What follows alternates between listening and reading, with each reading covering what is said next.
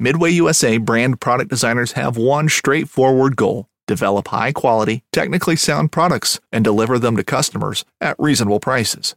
If you are immersed in the shooting sports industry and pay close attention to every single detail, you know our products are built right and stand up to everyday use. Who has shooting mats and range bag systems to hunting clothing and just about everything for the outdoors? Log on and shop 24/7 with super fast shipping. MidwayUSA.com.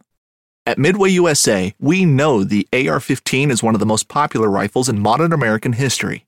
Known for its modularity and widespread use, it's often considered essential to any gun collection.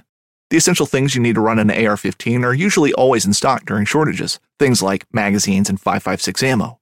Whether you're looking to buy a new AR-15 or buy parts for your modern sporting rifle, log on and for just about everything for the outdoors, shop MidwayUSA.com.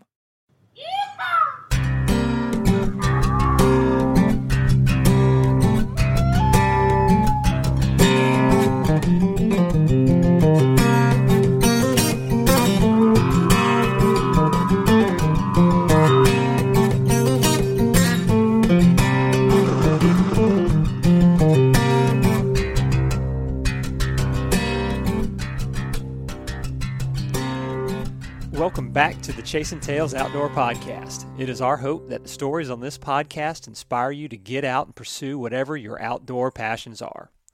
I'm Chase, and I'll be hosting this episode. Unfortunately, Walt was unable to be a part of this episode because he is in Colorado on an elk adventure. I can't wait to hear the stories about his trip in a future podcast. Well, it's officially that time of year where deer seasons are starting to open up across the country, and we are less than a week from the opener in Zone C here in Florida.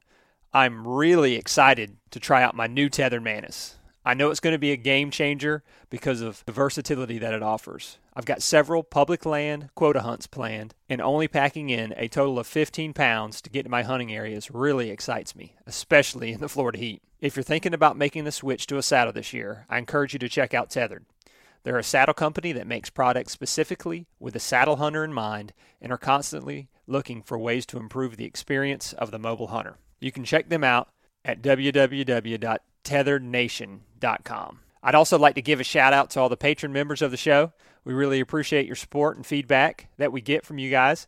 We're currently doing a giveaway for a tethered Predator platform, and you can be entered in for that giveaway if you become a Patreon member by the end of September.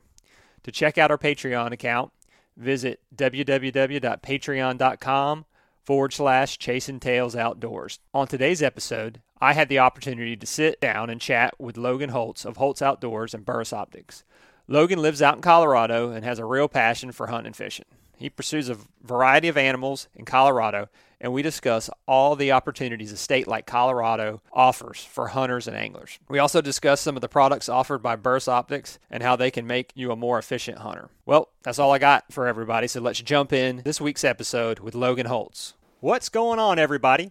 On the line, I have an absolute killing machine. He has put all the game and fish in Colorado on notice, it appears from his Instagram account. He's got a real passion for the outdoors. He also has a YouTube channel and serves as a digital manager for Burris. Welcome to the podcast, Logan Holtz. How are you doing, man? Oh, I'm doing great, man. How are you? I'm doing good, man. Our hunting season is getting close down here for whitetail.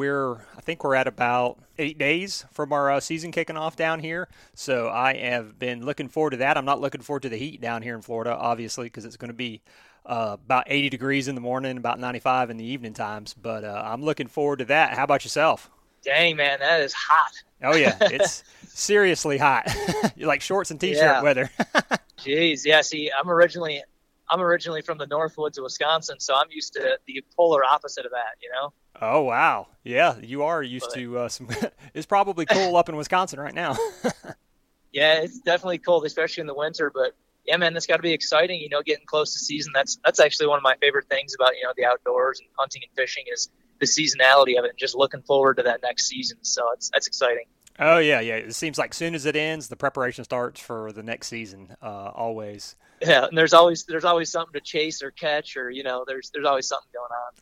That's very true. Well, speaking of that, before we get going on this podcast, why don't you give the listeners a little background on yourself and talk about how you got involved in the outdoors. Yeah, man. So I grew up in north central Wisconsin in a tiny little town called Mosinee. I got into hunting from my dad. Both my grandparents, were huge into hunting. The one grandpa he started actually the first archery club in Wisconsin. Oh, wow. His name was Jerome Morey. And then my other grandpa was a houndsman. He had a bunch of beagles, and then just a huge deer hunter. So through them and my dad, that's how I got into hunting and fishing. And I started doing it when my dad was taking me up into the tree stand before I could walk, man. It was just part of, how I grew up, and just chasing squirrels and chipmunks in the backyard, with a BB gun and a 22 when I was really little. And then eventually, I got to go hunting for myself when I was 8.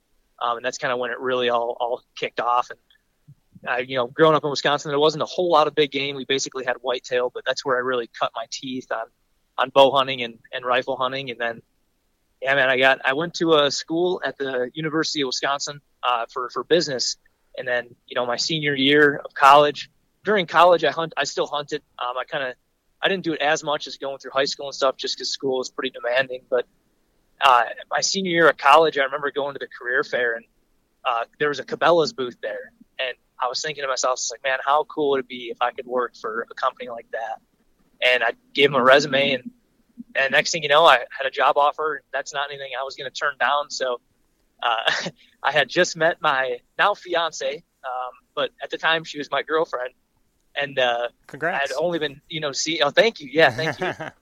I'd only been seeing her it was only a couple months, and I got this offer at Cabela's headquarters out in Sidney, Nebraska. And I kind of told her, I was like, hey, this is like the ultimate dream of mine is to work for Cabela's. So I'm moving to Sidney, and I'd really love it, if you came out with me. And she said, yeah. And we loaded up a U-Haul, tied her car to the back on a dolly, and sent it west. And we've been living out here ever since. So that's the short of, how I got out here. And I was living in Sidney, Nebraska for about 2 years, and then moved down to Colorado to work for their digital agency. And so I've been living in Colorado here for 4 years. After Cabela's Bass Pro merger thing happened, I wasn't really liking the direction that company was going. So I got in contact with the guys at Burris Optics, which is located here in Colorado along the Front Range, and made the transition over to Burris. And I've been with Burris for about 2 years now. And I get out a lot, and I feel I'm pretty thankful for that. I think anybody would like to get outside more, but you got to do what you got to do. I'm like everybody else, just working 9 to 5, and then every weekend I possibly can, and all my vacation goes to hunting and fishing. So. Oh, wow. Well, that sounds like a cool story. It sounds like your hunting was definitely in your blood. For on sure. Both sides, you had some type of hunting going on, and it seems that's kind of how your outdoor passion got sparked. And you're doing something that a lot of people who are hunting right now, they want to kind of be able to do something in the hunting industry because that's what they're passionate about. And you kind of went out there and made things happening. And like I said, now you're working for a company like Burris Optics, which is awesome, especially for the last couple of years. I imagine that working for a company like Burris is probably giving you some opportunities, maybe. And has working for Burris given you like any extra opportunities in the hunting industry, or have you been able to go on any special hunts or anything like that because you work for a company like Burris? They normally save the hunts and stuff for the higher up people. So that does happen, but it's something you got to kind of work into. That's not something I've gotten to experience a lot, from the hunting side. That being said, I have had a ton of opportunities with the company from a professional side. And, I've always shot guns and stuff, but coming from Wisconsin, like Florida, you guys don't typically get too far as shots. And then I ended up working for this long-range optics company.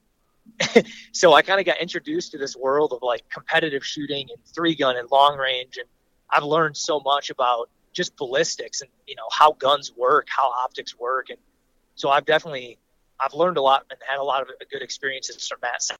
Yeah, man, that's great. It's awesome whenever you have a job that will like help your outdoor passions by just learning the little intricate details that a lot of hunters really take for granted about ballistics or arrow flight or just certain things where we just expect it to work and we really don't know why it works. Yeah, I was going to say it is cool once you start learning, like, you learn a little bit here, a little bit there, and then next thing you know, like everything kind of starts tying together, and before you know it, you kind of have a more holistic understanding of everything. And there's actually a lot of like correlation too between like rifle hunting and archery that you just would never expect. But then once you start learning those subtle nuances, it kind of all ties together. Yeah, I've I don't know if you've ever, do you know who John Dudley is? I do. From Knock On. I think I've kind of heard him kind of mention that before, because he was kind of coming from the archery side to get into like some longer range shooting with one of his buddies or something. And he was kind of talking about the similarities that there are. And you can kind of transition better if you understand one of them, then it'll help you to kind of understand the other one a lot quicker than if you were just diving in. Absolutely. He's totally right. And actually, Mr. Dudley just stuck a stud of a mule deer out west here. So congrats to him on that. He did, man. It looked like he was like under the weather the entire trip or something. Like he had toilet paper on a stabilizer or something like that. Yeah, he had some issue going on. I was like, whoa, that's hardcore right there. Hey man, you got to do what you got to do. Oh yeah. I'm not saying I wouldn't do it, but It's definitely hardcore, man. Yeah, for sure. Well, as I mentioned before, and you talked about, you live in Colorado, and I know what I kind of think about Colorado when I think about hunting is it kind of offers a big elk. Like that's kind of what I think about when I think about Colorado, and some mule deer and stuff. But what are some of the hunting and fishing opportunities out there? Because I know you like to fish too. So is there what makes Colorado so special? Yeah, man. First of all, I think one of the big things that sets Colorado apart from a lot of other states is the availability of public land. And right, I'm a huge advocate for equal use, all use public lands, right? So right. You look, most Western states are pretty good with public land, but Colorado especially, I swear to you, man, like 90% of our state is public ground that you can hunt. So that just opens the doors, right? Like, and then you get down into the species too, like you mentioned, we have a really good elk population. It's not the place to go for a giant trophy bull, and I'm not saying there's not big bulls, because there are big bulls here. You just typically have to work pretty hard to find them. But what we do have is the largest herd of elk in the world in the flat tops of Colorado. It's something like it's over 40,000 head of elk in that one herd. So we have an abundance of elk. Obviously, there's mule deer. There's actually whitetails too out on the Front Range along the rivers. And then you have antelope, which are mostly along the Front Range and in some of the high plains. And then you get your mountain goats, your bighorn sheep, and two species of bighorn sheep, your Rocky Mountain bighorns and your desert bighorns. You have moose, and here it's the Shiraz moose. You're not going to be able to hunt those, even as a resident. It's like more than 15 years to get a bull tag right now. Right. But, there's just so many big game animals, and that's just the big game. I mean, then you get down to the small game, and I'm a freak of a waterfall hunter. That's probably one of my favorite things to do. And you get down to the Front Range, you have some of the best goose hunting in the world. And, you got great duck hunting and all the different grouse species. And I mean, the hunting opportunities are pretty much endless. It's a really good spot to live. But right now, there's turkeys out there as well, right? Merriam's? Do you have Merriam's out there? Yes, sir. Merriam's and Rios actually. So we get a mixture of both up in the mountains. And then the Rios are primarily along the Front Range here. So. Okay. Is there any bear out there in Colorado? Yeah, lots of bear. No grizzlies yet, quote unquote, because I know people who have seen them and they know their stuff, and they didn't just see a big brown bear, but the DOW refuses to admit that there's grizzlies. And until this year, they actually refused to admit that there was wolves too, but they had one of them with a radio collar that snuck down from Yellowstone and is in northern Colorado now. So we do have black bears, a ton of them, especially this year because of the record moisture level with all the snowpack we had. The nutrition's been really good, so there's been not a lot of cub die-off. So the bears are everywhere this year. No bears. You got a couple wolves, nothing too bad. They haven't decimated the elk population yet like other states, but they're talking about reintroducing, quote, they love to use that word. I don't know why, but they're talking about introducing the wolf into Colorado now, and I really hope that doesn't happen. Growing up in northern Wisconsin, I've seen what wolves can do, so I'm not a big fan of them, but that's neither here nor there. So. Oh yeah, I'm sure they're going to receive backlash on it. Didn't that kind of happen in Idaho? Yeah, and everybody was kind of poor mouthing about the elk population. Well, what about the fishing? Can you touch on the fishing a little bit? Because it seems like there's some great fishing opportunities out there as well. Yeah, man. So the thing when you think of Colorado, you think of fly fishing mountains, right? And right. There's great river fishing in Colorado. A lot of good. There is public access to water, but where you're going to be able to get to the best fishing is going to be through float trips, through rafting down and stopping and hitting holes. So there is really good fly fishing up in the mountains. I will say, compared to previous places I've lived, like obviously growing up in northern Wisconsin, I used to guide for muskie and smallmouth, and was in Nebraska. I fished all the time, and it's very pressured here in Colorado. Like, a lot of people like to fish here, and there's a lot of people here. And because of all this outdoor opportunity I'm talking about, we have an influx of people coming into the state. So even since I've been here in the last 4 or 5 years, I mean, the population is just going nuts. And as a result, the fishing pressure has gone way up. So I will say the fish are very educated. They're highly pressured up in the mountains, but the fishing is still beautiful and pretty good. And then along the Front Range, you have all these lakes. They're reservoirs, right? They're man-made bodies of water. And they have some pretty good fishing in there as well. Some really good walleye fishing, actually, trophy walleye fishing along the Front Range of Colorado. Okay, nice. I didn't know there were walleye out in Colorado. Yeah. So I learned something with it. Now, do you ice fish out there as well? I do. Yeah, and then ice fishing, you get into a whole different world. So that's typically done because the Front Range, right? When people think Colorado, they think snow in the winter. Well, that's not the case. In the Front Range here, like once you get out of the mountains and you're in the plains, it snows every now and then, maybe 2 or 3 times a winter. Well, it melts right away because it's so warm and the sun is so close because you're at 5,000 feet, even out in the plains. So we don't really have a winter in the plains, so you can't really ice fish the plains, maybe for a week or 2 out of the year, but that's about it. And you're going to be on thin ice. Up in the mountains, on the other hand, that's where you do your ice fishing. And you get to some of those bigger reservoirs up in the mountains.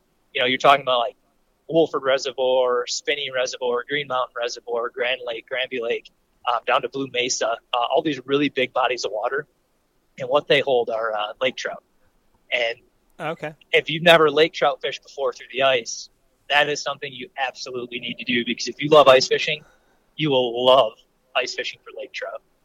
Oh, wow. That does kind of sound intriguing. I don't know. I mean, being from Florida, like the ice fishing thing, I'm always kind of like, oh, man, it's got to be cold. But, I mean, I've seen people out there, they talk about fishing with their shirts off and stuff out on the ice. I don't know if that's the case in Colorado, but it is definitely the case in Colorado. So growing up in Wisconsin ice fishing, you were freezing, man. You needed a shack. Like, there's always a couple weeks where it's like negative 25 to negative 45 for like a couple weeks. So that's like really cold, right?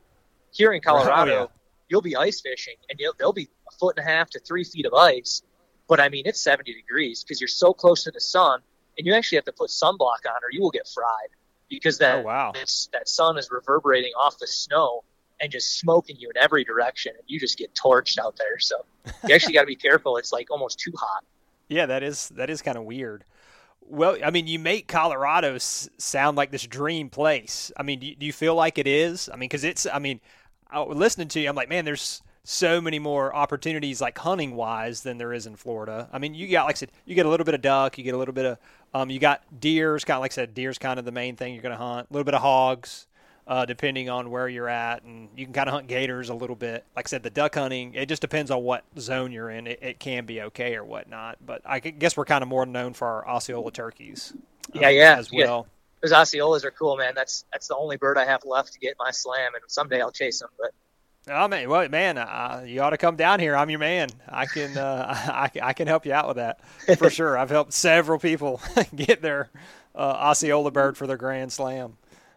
So that'd be kind of neat. What do you think? I mean, do you feel like you can live anywhere else now, or are there other places I think that are just as comparable to Colorado? I totally think, man, I'm a big fan of like, you are like where you are is what you make of it, right? So when I lived in Nebraska, right, when I was living up in Sydney, I loved it. I loved it, man. I would go back there in a heartbeat, even over Colorado. And some people say, what? Are you kidding me? You'd rather live in Nebraska than Colorado? Like, what is in Nebraska? Man, everything is what you make of it, right? And the biggest thing that I loved about Nebraska over Colorado, I mentioned that population before. Nebraska's got no people in all the game, man. It's freaking awesome. I loved it. When I go outside, I don't want to see people. When I go fishing, I don't want to stand in a stream and combat fish shoulder to shoulder with people. I would literally rather go an entire day without catching a fish and without seeing a person than I would hammer and fish next to people. Right. So yeah, I can get that. So I think that there are better places in Colorado to live in, and I'd like to try living in a different state, someday soon here, and just because it's cool to live in a different state, for 3 years, 5 years, get to know it, and then try somewhere new, because I do love Colorado and there's a lot of opportunity, but the amount of people coming in are kind of ruining, or at least compromising the resources, you know? Yeah. Oh, yeah. I definitely get that. We don't really have that as much down here in Florida. I can't. Now, and maybe a little bit on some of the fishing, but. Yeah. And I did mention, all the resources and the things you can hunt. But again, the mule deer hunting here is, you can't hunt mule deer every year like you can deer in Florida, right? Like, you need to draw. Elk you can hunt every year. You're not going to hunt goats. You're not going to hunt sheep. You're not going to hunt moose. That's not happening for like 15 years. So it's cool that they're here, but it's not like you can hunt them. Right. And then even turkeys on the Front Range, some areas are draw for turkeys. It's a 3-year draw to even hunt turkeys. So, oh, wow. I mean, you really have to, a place is what you make of it, right? If you want to drive 3 hours to get to a spot to hunt turkeys, sure, you can hunt turkeys every year, but you got to work for it. You got to drive. Same thing is like elk hunting. Sure, there's over-the-counter elk hunting pretty much everywhere in Colorado, but if you want to get into big, like sizable bulls, you got to work for it, man. It's not, hey, get out of your truck, make a call, and, pull the trigger. It's, you're on my standard elk hunt, I'm going at least 8 miles from the trailhead, and I'm camping out for multiple days, in a backpacking tent, and you're grinding. I mean, that's, when I say 8 miles, that's not like 8 miles down a trail. That is 8 miles of thousands of feet of vertical gain and loss and bushwhacking and going through deadfall. It's a grind, man. Oh, yeah, no doubt. I mean, with Florida, like I said, if you told me 8 miles, I'd be like, oh, okay, well, that's nothing. I can walk 8 miles in a couple of hours, but that's not the case out there. I know it's beautiful out there. I mean, can you touch on that a little bit, like how beautiful it is out in Colorado? Yeah, it is beautiful. It's I think what makes it beautiful is the variety. Even like I said, I thought Nebraska was beautiful living there, just because I can appreciate the beauty in different things, right? Like the plains are beautiful, and Colorado has plains. And then you get up into the foothills, and that's got its own beauty. And then you get up into the, kind of the subalpine, and then you get up to the, above timberline, super high mountains on the Continental Divide. And then you go down, and then next thing you know, you're in like desert rim rock, like red rim rock. And then you're in like the desert in the western part of Colorado in the south. And it's just there's such a variety that I think, just you're never going to get just within the state. You'll never, if you're ever sick of your surroundings, just drive a little bit, and you'll be in a different area. Right. Yeah, I can understand that. The host of this show, he's out in Colorado right now, and he's been sending me some pictures and stuff, talking about how beautiful it is. And it's like, I don't know if I'm going to come back. I mean, you hear that all the time from people. It's like, man, it's so great out here. But he hasn't experienced it 365, kind of like you're talking about. Like, oh, he hasn't been out there fishing or doing some of the things where he might decide that that's not the case. Yeah, if he likes to fish a lot, especially if he likes to trout fish a lot, he's going to struggle living in Colorado, because there's a lot of people that do it, but yeah, it is beautiful. It is beautiful. And we do have the seasons. I love, growing up in Wisconsin, I loved having the different seasons, and we get that here. So that's kind of nice. Yeah, that's true. I mean, I think that's kind of one of his things. He wants to be in that cool weather as well. He's got a big old beard and everything. So he's always talking about, I'd like to be cooler than how hot it is here in Florida. I don't mind it as much, but like you said, it's all about kind of what you're used to and do you know what you like. Do you know how his elk hunt's going? It's been kind of spotty. Like I'll get like a message from him like every like third day or something. He said that they were up high, whatever that means. Like they were up higher than where they had been searching, and they've like had to continue to kind of keep pushing it to get to where the elk are. Yep. Yeah, he's in the right spot. They normally start up a bit higher, where their summer range is, and then feed down towards their winter range. So. Okay. Yeah, he's actually, well, the funny part is he went out there, his uncle lives out there, and another buddy of his, they have the tags, and he was kind of like tagging along this year on the hunt as kind of just to kind of get a feel for how it is out there and see what his body can take and do some filming and some photography and stuff like that. So he's actually not the trigger man. Hey, he's still experiencing unless they just got into it. Oh, yeah. I mean, unless they were just in them, and then he's like, I'm going to go buy an over-the-counter, because they're in an over-the-counter zone. They didn't have to draw or anything for this. So he's like, well, if I get out there and it's like crazy, then I'll have to go get one, obviously. But I mean, it's a little bit expensive for a non-resident to kind of go out there as far as buying a tag. Yeah, it is. I don't know if it's the same for residents. I think it's probably a little bit cheaper. It's a lot cheaper. That's kind of the main reason I moved here is so when I have first moved out to Nebraska, right, I got pretty lucky. Well, I did my research, but I also got lucky, and I drew an elk tag in Nebraska, which is pretty rare. And I got pretty much like the ultimate elk hunting experience for my first elk hunting experience. And I basically told myself after that I'm going to hunt elk every year, right? So then I was like, well, what states can I hunt elk in every year? Then I looked at Colorado when I was living up in Nebraska because it was the closest. And I was like, oh my gosh. As a non-resident, I think it's right now it's right around $800 for a non-resident tag. And, right out of college, even now, I can't afford that every year. And so I was like, you know what? There's only one way I'm going to be able to hunt elk every year, and that's move there. So I moved down here, and now, tags are like $34. Oh my goodness, yeah, that is a huge difference. Yeah, I think I heard I think I heard it was like Randy Newberg or something one time was talking about like Montana, like the difference between a resident, and he's like, it was like pretty much you could buy like one of those like gold sportsman type licenses for everything for like $100 or something if you were a resident. And I'm like, and then it's like $1,200 for a non-resident elk tag or something crazy. Yep. I was like, geez, Louise, I said, that's insane. It is. I was like, man, when I retire, I'm going to have to move out to these states just so it'll be affordable to be able to hunt some of these animals. Yeah, man, for sure. It makes a big difference for sure. And, but I mean, it's good because we have it's almost like tourism, right? Like you don't want to charge too much for the tags because you want people to come in. I forget how much Colorado grosses every year in income just from tourism, not even counting the tags. But the amount of money that the non-residents spend on the tags is awesome because that money does go, right? It goes to parks. It goes to trail restoration. It goes to putting out forest fires. It goes to all of these things that, are essential. And it's a good thing that the tags are a little costly because that money is going to a pretty good place, Oh, yeah, no doubt. No, I definitely agree with that. You definitely, if you're a non-resident coming there, you definitely need to help support the ecosystem there and the hunting, just so, like I said, so you can be able to go out there year after year. Yeah, I mean, you think about all like the trails you're driving down and all the trails you're hiking on or biking on or whatever you're doing. I mean, all those things have to be made. All of them have to be groomed, upkept, and I mean, they get pounded pretty hard. So I mean, they're having to redo those trails and make sure that they're actually drivable. Because some of the places those roads go are pretty amazing. I mean, if you step back and look at it, you're like, how in the world did they put this road here? You're like, what were they thinking?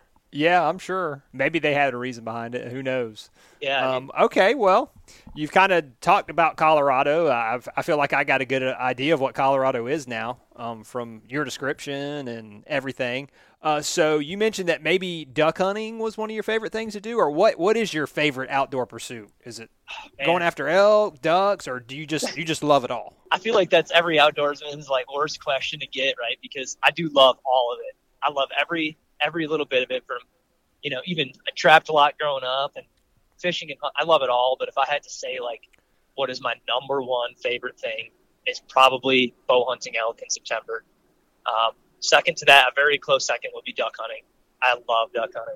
Okay. Well, we kind of know about the elk in Colorado, and I've got some buddies that they've got some family members that live out in Colorado, and they've kind of talked about the duck hunting there. So why don't you kind of talk about the duck hunting in Colorado? Like, is it like phenomenal out there, or what can you tell me about that? The duck hunting is not phenomenal. It's good, but it's not phenomenal. Okay.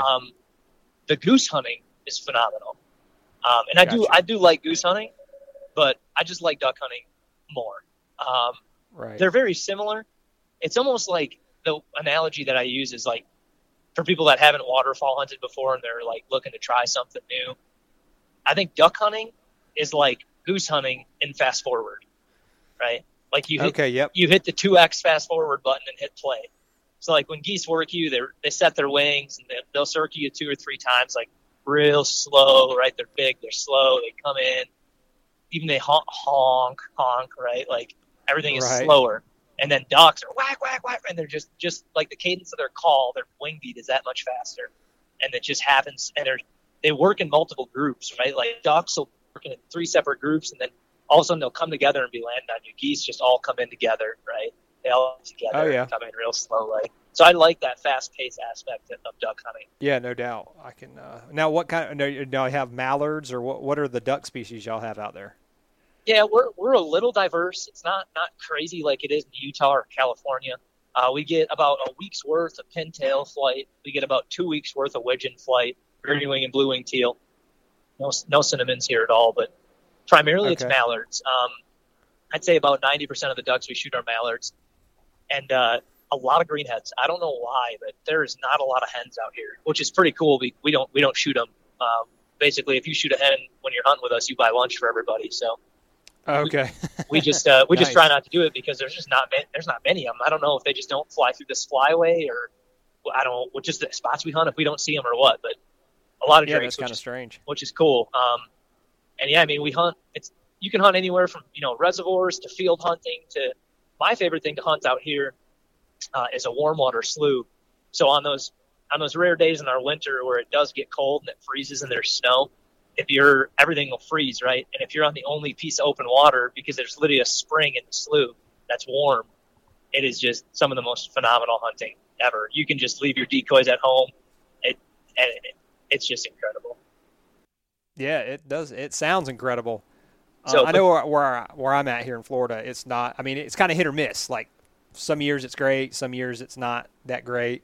Yeah, we've got this weird thing going on right now in Colorado where if you imagine like a graph, right?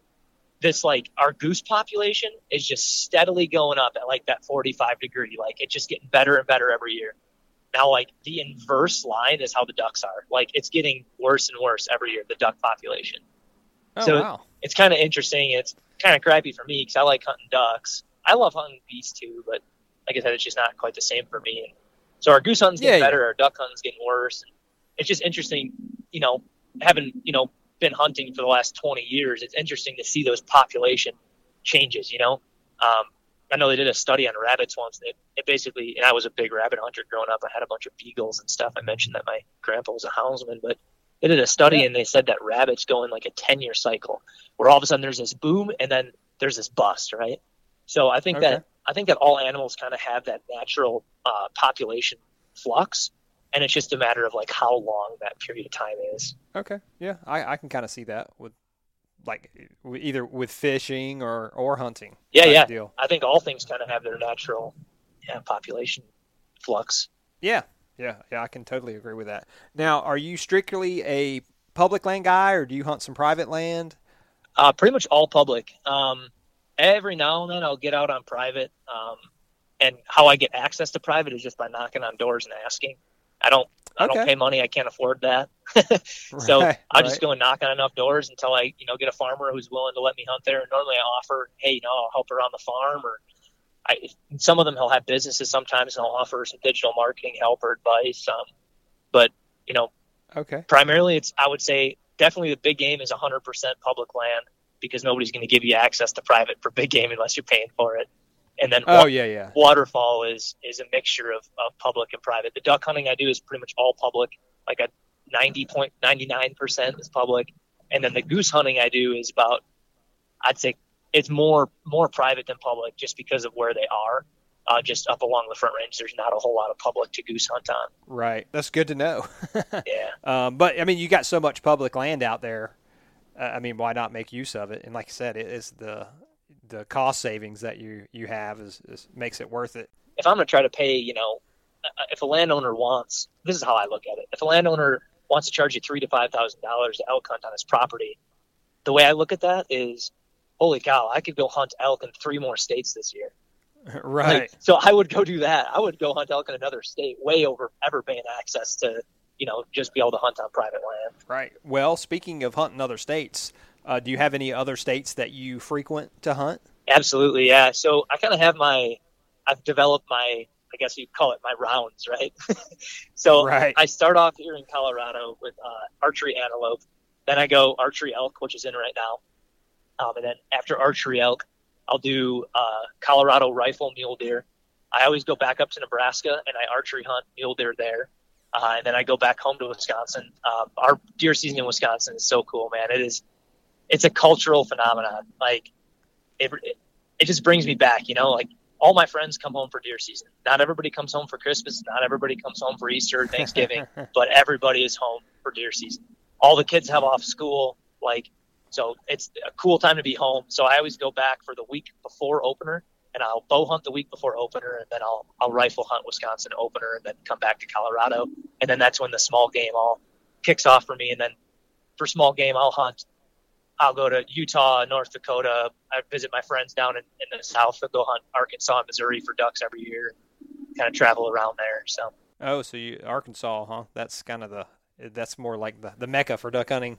Yeah, well, that's just, it's the style, man. Like, I've shot enough ducks and geese in fields to never shoot another animal in a field again. Like, it's just not, I don't know. It's fun, but I got burnt out on it. You know what I mean? To go into the timber that we don't have out here, right? To go to that new environment and get that just different experience where the ducks are literally dropping in through tree branches. That is freaking amazing, man. I don't think that'll ever get old. So I always love going down and doing that. And then, like, that trip I did to Utah last year, just hunting the Great Salt Lake, right? That was just a new experience. Like, hunting saltwater, what? Like, it was, my dog, right. My dog was like licking her lips. She was like, what the hell is this? Like, what's going on? That is pretty funny. I never even thought about that. Yeah, she was like, what is wrong with this water, man? She was losing her mind. It was funny. I got she's a 2-year-old laptop. So. Okay, nice. That's perfect. Did you buy the lab to kind of go hunting, or did you just want a dog and it just kind of worked out that the dog can go hunting with you? Definitely got her for a hunting dog. So it's actually a cool little story how I got her. I'll make it quick, but when I was working at Cabela's up in Sydney, everybody had dogs, right? And they had them in trials and competitions all over, and everybody was so proud of their dogs. And I hunted with a lot of dogs as a result, because the duck and goose hunting up there is really good too. And probably one of the best dogs I ever hunted over was one of my friend's dogs. And I was like, hey, because she wasn't fixed or anything, I was like, when your dog had its first litter, I want pick of the litter, call me and let me know. So 2 years ago, my phone rang, and they were like, all right, she's pregnant. So I got picked out of her litter, and I've had a lot of hunting dogs over my life, 6 beagles, an English setter, all kinds of them, trained them all. I never really sent a dog off for training. I always like to do it myself. And this is my one English setter was amazing, but this dog is phenomenal, man. She was so easy to train, and her name's Delta, and she's just, at 2 years old now, she's a machine. And it helps that she gets a lot of practice, right? Because she was 7 months old during her first hunting season, and I hunted her the whole season as a 7-month-old dog. So by the time she was even 1 year old, she had almost 400 retrieves. So, oh, wow. I mean, that really helps, just repetition. Yeah, no doubt, for sure. Especially when, like I said, you're trying to train a dog. Yeah, and they learn so well when they're young. You know, they're just little sponges. I've always wanted to kind of get a lab or a dog like that I could have as like a hunting buddy or whatever, to be able to take out and do things like that. So yeah, I can definitely see the appeal to having one for sure. I have some friends out here, but it's not like back home. So I do a lot of hunting solo, especially big game, just because it's my time to get away, right, and just kind of be with my own thoughts. The dog is just really cool because, like you said, it's like a companion. So if I want to go out goose hunting, I wouldn't go out goose hunting by myself if I didn't have a dog.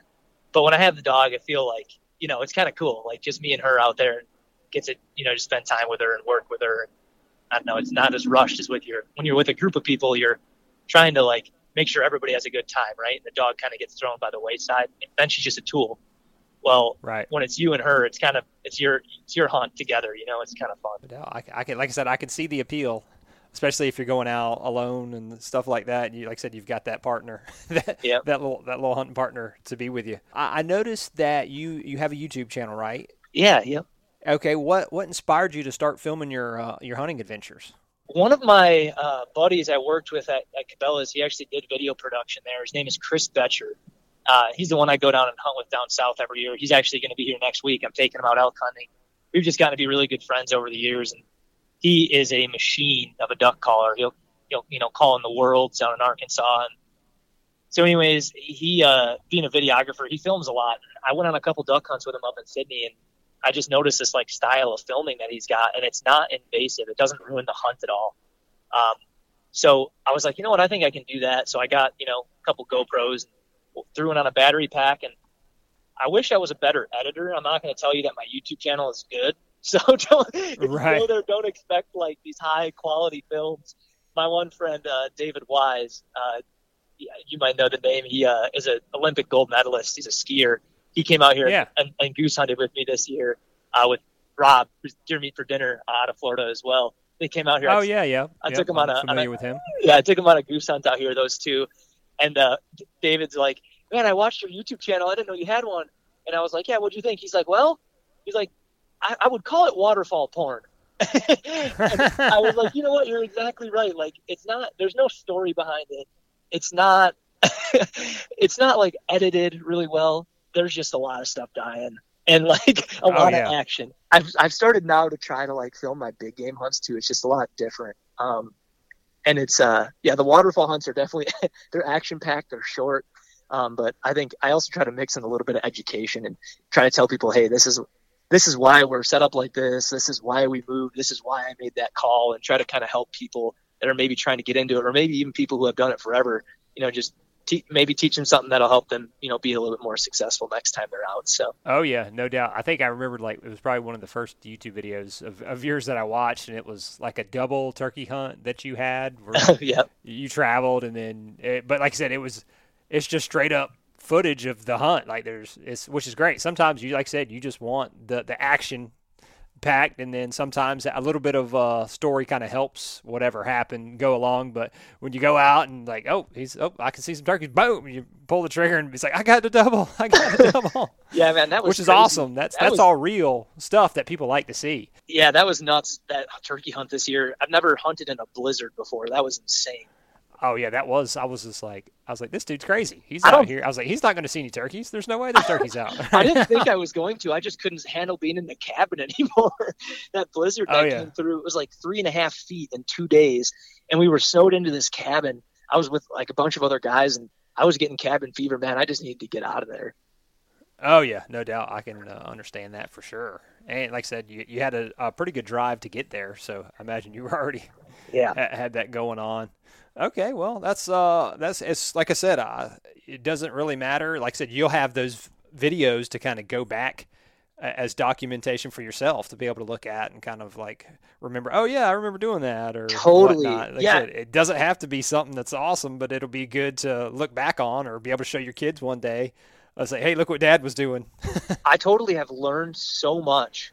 I've become such a better hunter from filming my hunts because I'll go back and I'll be watching it and I'll be like, oh my, like, for example, I'll be watching a film and I'll be like, we have a huge group of mallards working us. They're on their third swing. They're totally committed. They're coming in. And then they just blow out of there. And like me, I'm looking at the decoys. I'm like, what did we have set up wrong? And then all of a sudden, I'm looking at the film, watching it back. And then there's my buddy like moving around over on the left side of the blind. I was like, oh my God, like I couldn't see that from my angle, but the camera caught it. And that's just one little example, but you learn so much. Like, oh dang, my one buddy blew that call when they were right over the top of us. Like that's what flared them. Like, and you start to pick up on all these things that you didn't realize, and it helps you kind of adapt and not do that. So, and in my films too, films, I don't know why I call it's not a film. It's just a waterfall porn, right? But in those videos, I do show the groups that we don't get to. I'm not going to show just all the good stuff. Like I show the bad stuff. I show the misses because I think they're educational and they're funny. Like if a group of 2 ducks come in and like light right on top of your decoys and 2 guys jump up and unload their guns and both ducks fly away, like that's kind of hilarious because that shouldn't happen. Oh yeah, no doubt. I remember there was a hunt that me and 2 of my buddies went on, and it was a duck hunt. We weren't having much action, and like this one bird comes flying by. It was probably a little bit out of range at the time, but I think all 3 of us just unleashed. Like we were like, unleash hell, and none of us hit the bird. And then we got the biggest kick out of none of us hitting that bird than we would have if one of us would have hit it. You know what I mean? So absolutely. It kind of adds to the story sometimes. And we still talk about that story to this day about how we struck out on this one little lone duck that went I think it was a ringneck or something that went flying over our heads. It was the Kevlar bird, man. Yeah. That's what makes hunts. That's what makes hunts. Those little memories, it's not about shooting a limit. It's not about that. It's about, just those little random things that you'll just never forget. You've got me in tears laughing right now because I'm thinking back on all these like little things like that, That's what I love about the hunting, and especially sometimes when you get to share it with other people, kind of makes the whole experience better. And I mean, I've got some kids. I've got an 8-year-old and a 5-year-old, and I'm pumped. I've taken them out a little bit, but I haven't been able to take them out like anything crazy yet to kind of get their first deer. My daughter's she's kind of iffy. She's the older one on. She's like, well, I don't know about hunting, but my son's all about, oh yeah, I want to kill a deer or I want to do this, but he's just not quite ready yet, I don't think. But it's still fun to take him out there and let him see the deer or whatever you're doing with them. And like I said, I hope I'll be able to have some hunting buddies as they grow up, which will be awesome, and be able to take them out and share all the great memories that I've had through hunting. Yeah, dude, it sounds like you're gonna, and I think it's awesome that you're getting them into it. I think that's really important. Someday I want to have kids, and I hope to pass, we got to pass this tradition down. This, like, it's not even tradition, just like a lifestyle. Right. And right. It's so important to keep that going. And it's so cool that my dad learned it from my grandparents. And someday, maybe I'll pass it on to my kids who will pass it on to theirs. Like, that's so cool. Yeah, that is. I was lucky. I'm an adult onset hunter. I didn't start hunting until later in life, just because growing up, my parents, they didn't hunt. But fortunate enough, I was lucky to marry someone whose dad was like an avid hunter. Dude, that's awesome. Got me into it, and I haven't looked back ever since. And that's been like 13 years now, and I'm just as crazy about hunting now, or even more than I ever was when I first got into it. So dude, that is awesome. I'll talk to people at trade shows and stuff every now and then, and they'll be like, yeah, I love the term adult onset hunter. I think that's awesome. And I have mad respect for you guys, because hunting is obviously, it's my number one passion in life. Like, it is my life, right? Hunting and fishing in the outdoors. And I don't know what I would do if I didn't have it. And it scares me to think, like, what if I didn't have parents or grandparents that were into it, and what if I never got in, like, knowing how much I love it now, like, what if I never experienced it? Like, that's scary for me to even think about. So people like you that didn't really grow up with it, but like ended up getting into it, and now you have this like amazing passion, dude, good for you. Like, that is awesome. I grew up playing sports and stuff, so, and I kind of always, I knew some people that hunted and stuff, and was kind of intrigued by it. Mm-hmm. But like I said, I didn't really get the chance to go until I was a little bit older. But I don't have any regrets or anything like that. I mean, I got to do other stuff, and now, like I said, I'm just an avid hunter, and I love to go fishing and love to go do all those things I didn't necessarily do growing up. And I was glad I could find something like hunting to be able to do that. Oh yeah, you've got the rest of your life to do it now, Yeah, for sure. So, but I know the learning curve. It was definitely, I was just like, man, because I was always under the impression of like, man, this hunting thing is going to be easy. I'll be able to get out there. I'm going to kill this monster buck. And then like this first little 4-point that walks in, my heart was beating so fast. It was like, I was like, I know this deer can hear my heart beating. He was right underneath. I was like, there's no way he can't hear my heart beating right now. And I think I missed him like 3 times. Like it was just one of the things. I fell apart. It was just a debacle. And I was like, how did you fall apart on this little deer? You're expecting to kill monsters, but you can't even shoot a 4-point that walks under the stand. I was like, get it together. that feeling should never go away either. I still get all worked up, man. And that's just passion. And that's beautiful. That's the best thing about it. I got a bunch of little brothers and sisters. I'm actually the oldest of 8 kids. And I go back every year, I said, for, our whitetail season. And for me, I'm just going back. I'll sit in the stand with them. I'll take them out. And they're my 2 little brothers too. They bow hunt, so I'll go out. I'll bow hunt with them every day before rifle season. And I love watching their faces, like when they, even if it's a doe, like, doesn't matter. Like, they just get so excited. And God, man, my one little brother, watching him try to shoot a deer last year, kid is just shaking like a leaf. He's just so excited. Like, I love watching that because it's just such a visceral reaction. Oh yeah, no doubt. I can't wait for to be able to see that whenever my kids start hunting, just to be able to see it from a different set of eyes other than yourself being that person, for sure. Well, cool, man. Well, how about you talk a little bit about Burris? I'm really interested to hear about that Oracle bow sight. I mean, that kind of had my intrigue. I think that's probably, I saw you on a video where you were talking about that bow sight. So why don't you talk about some of the things that Burris has to offer for hunters, and maybe like kind of close out on the Oracle bow sight? Yeah, man. So I mentioned I was working at Cabela's Happy over there. And the marketing director at Burris reaches out to me on LinkedIn, and he's like, hey, you want to grab beers? And I was like, I love beer. Sure. Right. And so basically, we're sitting there talking. He's actually from Wisconsin as well. And we're talking about hunting stories. And I would consider myself not an inventor, but like, I have a lot of ideas, right? And I write them down. And I was Well, I actually basically had the idea for the Oracle, and we were in this Okay. meeting, and I was, whatever, I'm going to pitch it to him because I'm not going to be able to design it. I don't have those skills. So I pitched him the idea for this bow sight that has like self-adjusting pins and gives you yardage. And he just smiles and he looks at me and he was like, "You promise not to tell anybody?" And I was like, "Yeah." And he pulled out his phone and showed me a video of the prototype. And I was like, "No nice. way." I'm like, "You guys are doing it." And he's like, "Yep." He's like, "We already have them built." He's like, "We've been building this thing for the last 3 years." I was like, "Holy cow." And he was like, "So actually the real reason I asked you to beers is I was wondering if you might want to, work for us and launch this thing." And I was like, "Oh my gosh, yes." Like, yes, yes, yes. So one of the first things I did is before I even started working there, I was doing product testing on the Oracle. So I had one of the prototypes I took it out hunting and, was just putting it through the paces and working with the engineering team to kind of make like final tweaks and stuff. And I actually still to this day have that same sight on my bow, and I've had it all over and beat the crap out of the thing. Hunted with it in negative 10-degree weather in Wisconsin, dropped it out of my tree stand. This sight is amazing. And it is truly, it's practical, right? So it's built by hunters. Our engineers are not like a bunch of rocket scientist nerds, like they're hunters. So Right. It's got all these different fail safes, and it's built by hunters for hunters. So I didn't mean to jump into the Oracle right away, but I'm too excited about it. No, go, man. I have to do it. That's what I want to hear about anyway. So keep it rocking. All right, man. So basically, it's a bow sight with a rangefinder built into it, and a ballistic calculator built into it, and an inclinometer. So that's a lot of fancy. wow. It's a lot of fancy words, but basically, with the bow sight, you click a button that you can mount anywhere you want on your bow. I put mine on the riser grip. You click the button. You can do that at full draw or not at full draw. Totally up to you. And then when you click that button, it gives you an exact range to your target, and it gives you a holdover pin for that exact distance, factoring in the angle of your shot. So if you're in a tree stand, it factors that in. And it does that because it knows your exact bow and arrow setup. So when you calibrate the sight, you sight in your 20-yard fixed pin, and that 20-yard fixed pin is always there no matter what. So I talked about fail safes, right? What if the battery dies? Right. What if it's too cold? Blah, blah, blah, blah, blah.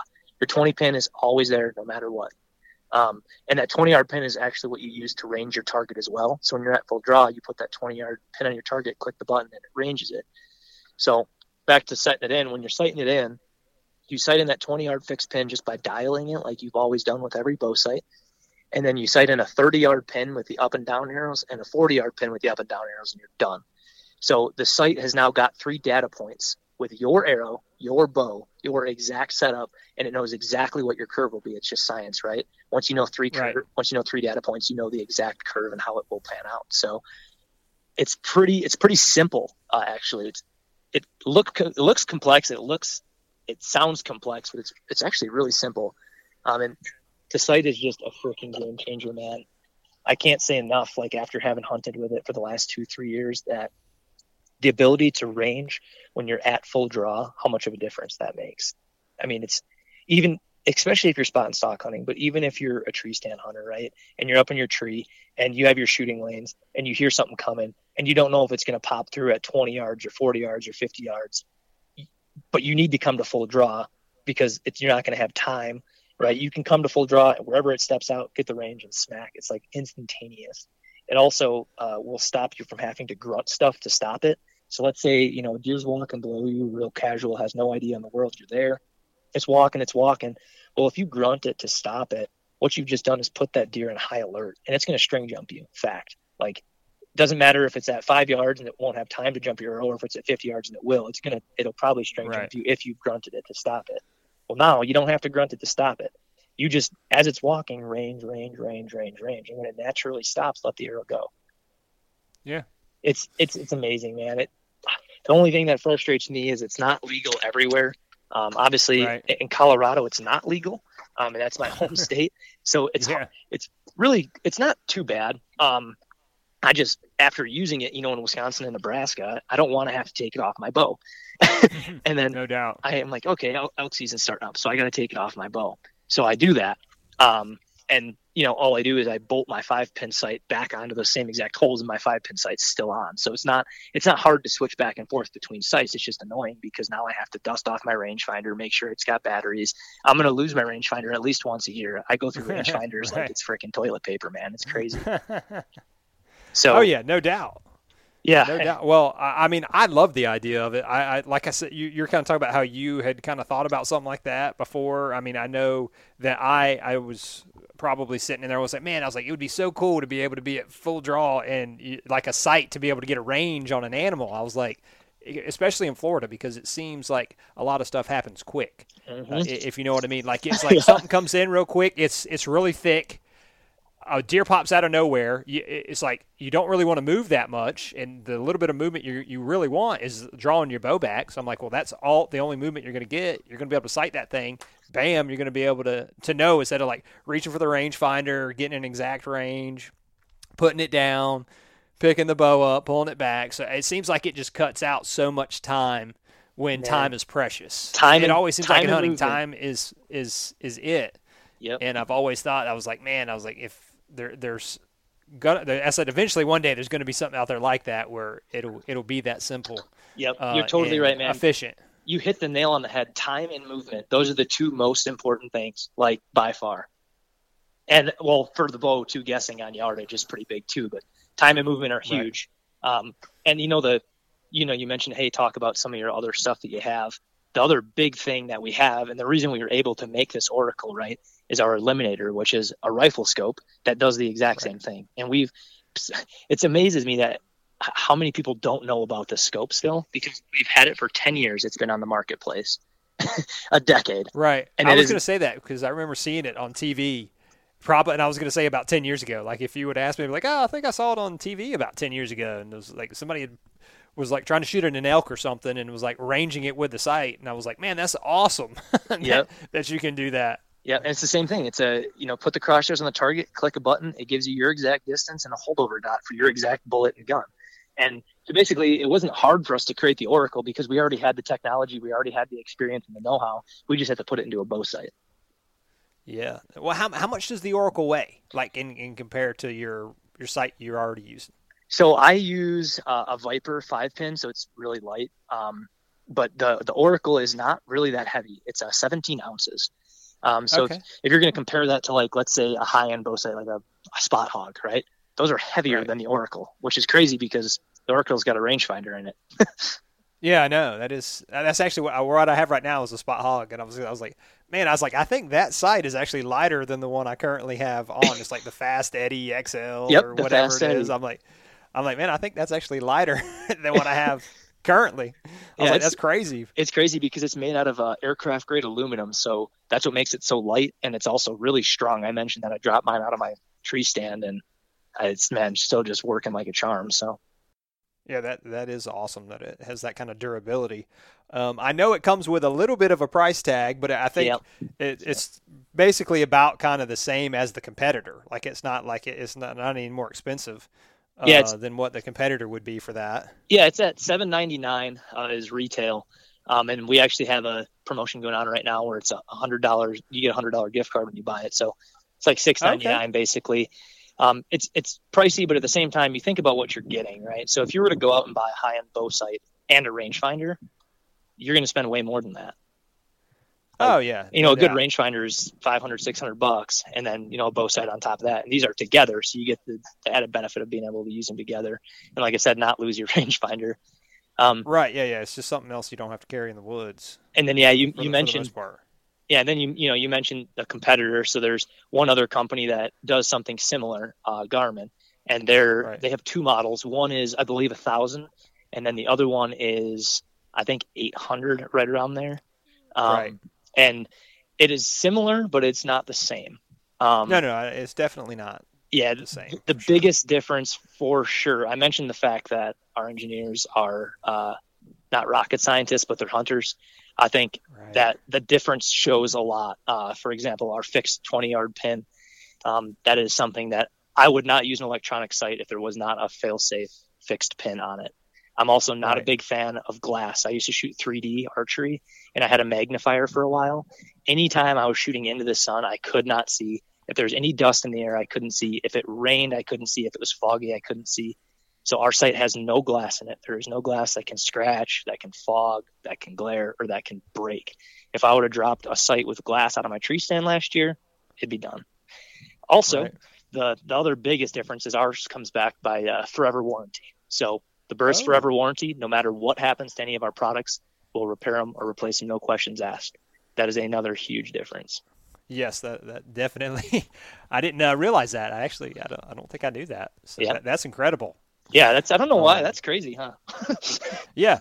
I mean, that is a great deal. I mean, and like I said, I mean, yeah, you're talking about, I said, you mentioned the price, but I mean, people will go out and they'll buy $1,000 bow or a $1,600 bow, and a lot of times the sight's just as much as important as the bow is. I mean, I could pick up a $300 bow sometimes, but I mean, I think some of the little intricate details like your scope quality and your bow sight, stuff like that makes a difference just as much as either the expensive rifle or the expensive bow that you're going to place with them.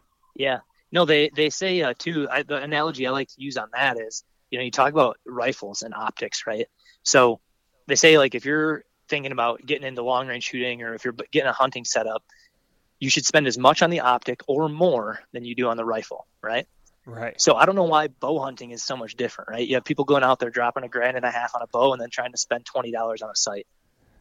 Oh yeah, I've seen it for sure. I was like, you got a $25 Walmart sight on a $1,600 bow. Yeah. So I think we're seeing a shift in understanding and stuff. And for the people that are like, there's some people that are like, no, that's cheating, whatever. Blah, blah, blah. I don't like it. I don't trust it. It's electronic. And then you see those people use it at a show and they just like their jaw drops and their eyes get big and they're like, I'm getting one of these. Right. So yeah. I never considered it. I like I said, I was always an advocate for it because I was like, man, this to me is just makes things easier for the hunter. Mm-hmm. And being able to know the exact yardage definitely helps in the hunting scenario without a doubt.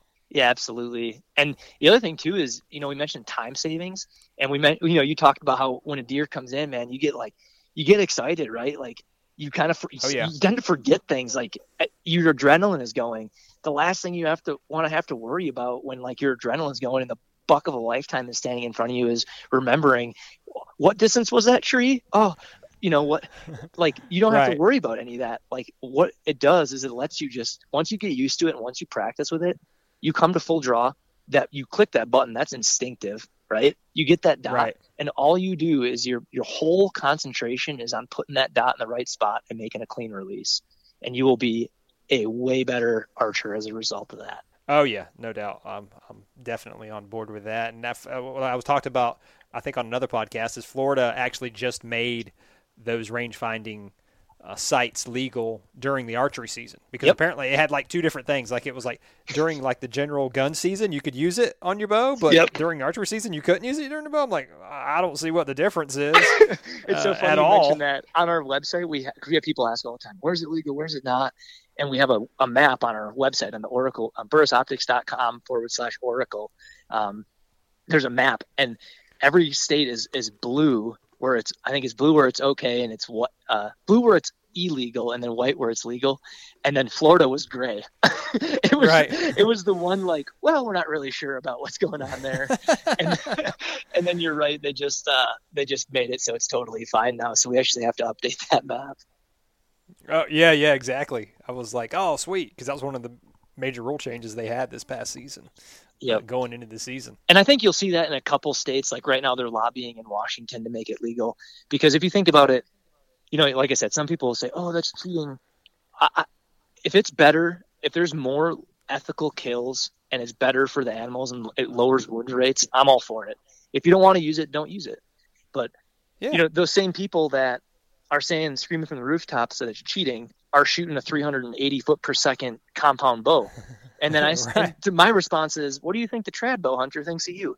Like, exactly. We're all willing to go to a different level to, make our shots, better and make us a better hunter.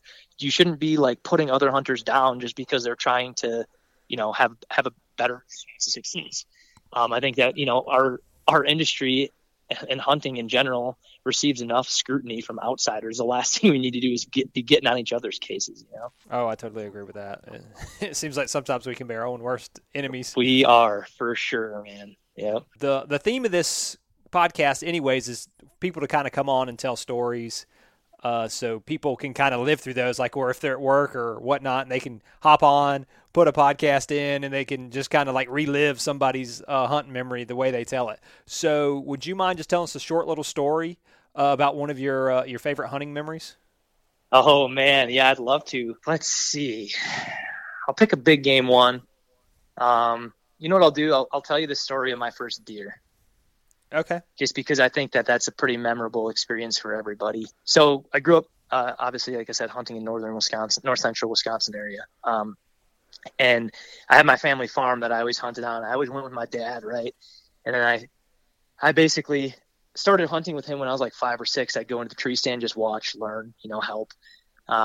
Started, helping him process deer and stuff, and just as a little kid. And then started going out on my own when I was 8. And then when I was 12 was the first year I could legally hunt there in Wisconsin. And I hunted with my dad opening day. And there's always snow on the ground for opening day. And hunted opening day, didn't see anything. And I always sat in the same stand it was a ridge between 2 fields. And then there was a little ravine in the ridge. And I had this old rickety box stand that my great grandpa built, and I sat in it every year, and I shot a lot of deer out of that thing. But anyways, my dad got a call, and this is like unheard of. Normally you're in it for the whole, opening weekend, the next weekend, the following weekend, 9-day deer season. You normally hunt all 9 days as a family. Right. Well, I'm the oldest kid, so it's just me and my dad. And he gets a call, and he has to go do something. I think it was a work-related thing he had to go for. So he couldn't hunt with me Sunday. And he's like, I'm 12. I don't have a license, don't have a bike, nothing. He's like, you can come out with me and we'll come back Monday. And I was like, no way, I am hunting tomorrow. And I was hunting with a lever action 30-30 that my dad passed down to me, that he got from his dad, that he got from his dad, that he got from his dad. And this thing's been in our family forever. And wow. I was staying at the farmhouse with my grandma. I had to set my alarm for like 4 a.m. I woke up, and I had to walk. It was like 3 miles all the way across all these farm fields of snow to my stand, which is on the other side of our property, right? The 500 acres we had. So I'm a 12-year-old kid. I'm walking through all this snow. I get, and this is, man, you learn so many lessons about hunting, but it's cold, right? No doubt. It's cold and it's snowy. So at the time I'm all bundled up, right? I don't have anybody to come pick me up if I get cold. So I'm dressed warm, and I walk 3 miles through the snow to get to my stand in the dark, and I am sweating balls. I'm so hot by the time I get there. I'm like just drenched in sweat, and I creep up the ridge, like all quiet. I get up in my stand, and I'm just dying. I'm so freaking hot.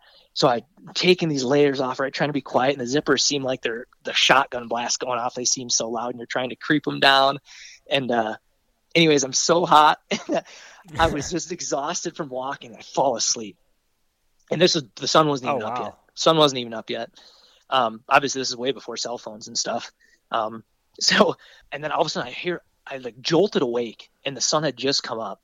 And I was like, wow. Why did I wake up so fast? And then I heard another stick break, and I was like, oh, it was a stick break that woke me up. And I look across this ravine. It was an 8-pointer was sitting. I didn't know what it was at the time. I just saw horns. I didn't care if it was horns or not. I was still shooting it, right? Like I was just trying to get a deer. Yeah, I was just trying to get a deer. Yeah. And I saw horns, and I was like, oh my gosh. So I put my rifle on him. I put it on his shoulder. I squeezed the trigger, and the thing just takes off running straight towards me. And I was like, oh my gosh. I was like, and my dad always taught me just you shoot till the thing is down. So right. I ran that lever again really fast, and he went down to the bottom of the ravine where it's thick, and then it kind of comes up over this knoll, and he came just full speed over this knoll. And my gun had it was an over under mount, so you can drop your head out of the scope and down to the iron sights, right? Uh-huh. So I did that, and he was so close. I remember I didn't even put my head into the iron sights. I literally held the gun, and I just pointed it as it ran right to below my stand, and I shot, and it spined him and dropped him. And oh, nice. I found out I did hit him on the first shot, but it hit his shoulder, and he was gonna go down anyways. But he made it to 50 yards to my stand, 70 yards to my stand, whatever it was, and I dropped him. And I remember I was so excited, I jumped out of my stand. I didn't use a ladder because it's a box stand, so it wasn't super high. But I'm talking like it was 6 feet off the ground, 7 feet off the ground. Nice. As a little kid, I jumped down. I was so excited. I fell to my to my body. I got up and I was like, holy crap, get out the knife. And by this time, 12 years old, I had already, I don't even know how many deer I had field dressed and stuff myself. So okay. I field dressed it, and it was one of the most like rewarding moments in my life. Like I always think back to that ravine that I had to walk up to my stand is just covered in snow. And I'm not a big guy, and when I was a kid, I was really little. So I'm dragging this deer by myself, 12-year-old stuff. I'm dragging it through the woods, and I get to the hill and the thing starts to slide. So I jumped on it and I rode the thing all the way down the hill. Oh, wow. to this field. And then I walked the 3 miles back to my grandma's house, and I got my great uncle Chuck and told him I got one, and he came and picked it up with the truck. And it was a little small basket rack 8. But right. It was the second biggest deer ever killed on my grandparents' property, because everybody up there is meat hunters, so the deer just don't get very big. And I remember my dad, when I came back on Monday, I had no way to call him, right? So like he came back on Monday to pick me up, and there's a deer hanging in the tree, and he was like, "No way!" I just remember being so proud because I did it all myself, and it was really cool. Yeah. Oh man, that is a great first hunting kill story. I can just picture you out there as a 12-year-old, because I'm like, when you kind of think about, it's like, what did my 12-year-old self see? Because I figured as a 12-year-old, I was probably, if I saw a deer back then, I probably everything would have been a giant to me, more than likely. Yeah. So I'm sure you were just, when you saw them horns, it was like, it doesn't matter. It's go time, which is awesome, because I kind of did that on my first deer. I saw brown and it was going down, because that's what we hunted for, sustenance, like that's what we ate year long. And we had a lot of deer tags in Wisconsin. So, if you see it, it's going down. And man, yeah. So I saw it and I was already going to shoot. And then I just remember seeing the rack, and I still do this to this day. Actually, I try not to look at it. I try not to look at the rack, because it gets me more excited and more worked up. So I tried to just focus on the shoulder, and so I did that and shot, and yeah, man, it was cool. It was a good little experience. And the biggest thing for me is even if it wasn't, and then when I say a little basket rack 8, I mean small. Like, it was not a very big deer, but like to me it was huge. And even if it was a spike, even if it was a doe, even if it was a fawn, I would still have told this story, because it was the experience. It was getting up, going all the way by myself, dragging it by myself, riding it down the hill. Like, it was just the whole thing is what made it. Oh yeah, man. Yeah, I don't judge anybody's hunts anyways myself, because I don't know people's situations or what they're doing, or if they only get to hunt for 3 days out of the entire year. It doesn't matter to me, because that's what hunting's all about, the experience for that person. Mm-hmm. And it sounds, that story right there brings me back. It makes me think about my first deer that I killed, and everything that I did to be able to get that animal. So I appreciate you coming on and sharing that story. It's an awesome story. A lot of time, and it's funny because a lot of people will kind of go back every now and then, and they'll tell that first deer story or first kill story. So that they've kind of been, it's just passionate ever since that first time, and it just continues to grow, which I think is awesome. Heck yeah, man. Yeah, and then you just add more and more. Yeah, man. Well, where can people find you on YouTube or social media or anything like that, so they can follow along with some of your adventures? Yeah, so on Instagram, it's Holtz Outdoors. It's the same on YouTube. So you can, follow me there and check out my channel. Like I said, the editing is not anything super impressive, but if you're looking to learn something, or at least pass the time and see some ducks and geese die, it's a good place to go. You want to see some kills. Yeah. So you can check me out there. Other than that, you can check out Burris Optics. It's on Facebook, Instagram, and then, check out the website if you have any questions about the products. But yeah, man, I really appreciate you having me on, and it was a good time. I would like to thank Logan for coming on today's podcast. I think that he embodies the Chasing Tails lifestyle, and I hope that today's episode inspired you guys to get outdoors and pursue your outdoor passions. And in the words of my other host, Walter Lee, y'all be good. Spend your Saturdays with life on the water. Join Captain Brandon Simmons for fishing, diving, travel, and so much more. You want to succeed, you want to fish, you want to be one of the greatest. Oh, look at that thing, dude. Wow. Oh. Let's see what kind of trouble we can get into today. Don't miss Life on the Water every Saturday night from 7 to 9 p.m. Eastern on Waypoint TV. The destination for outdoor entertainment. A life that has the stories to back it. A life to be proud of. It's a Winchester life. Yeah, baby. 6'8" Western. Oh, mule deer, baby, right there. Tune in every Tuesday at 7 p.m. Eastern on Waypoint TV.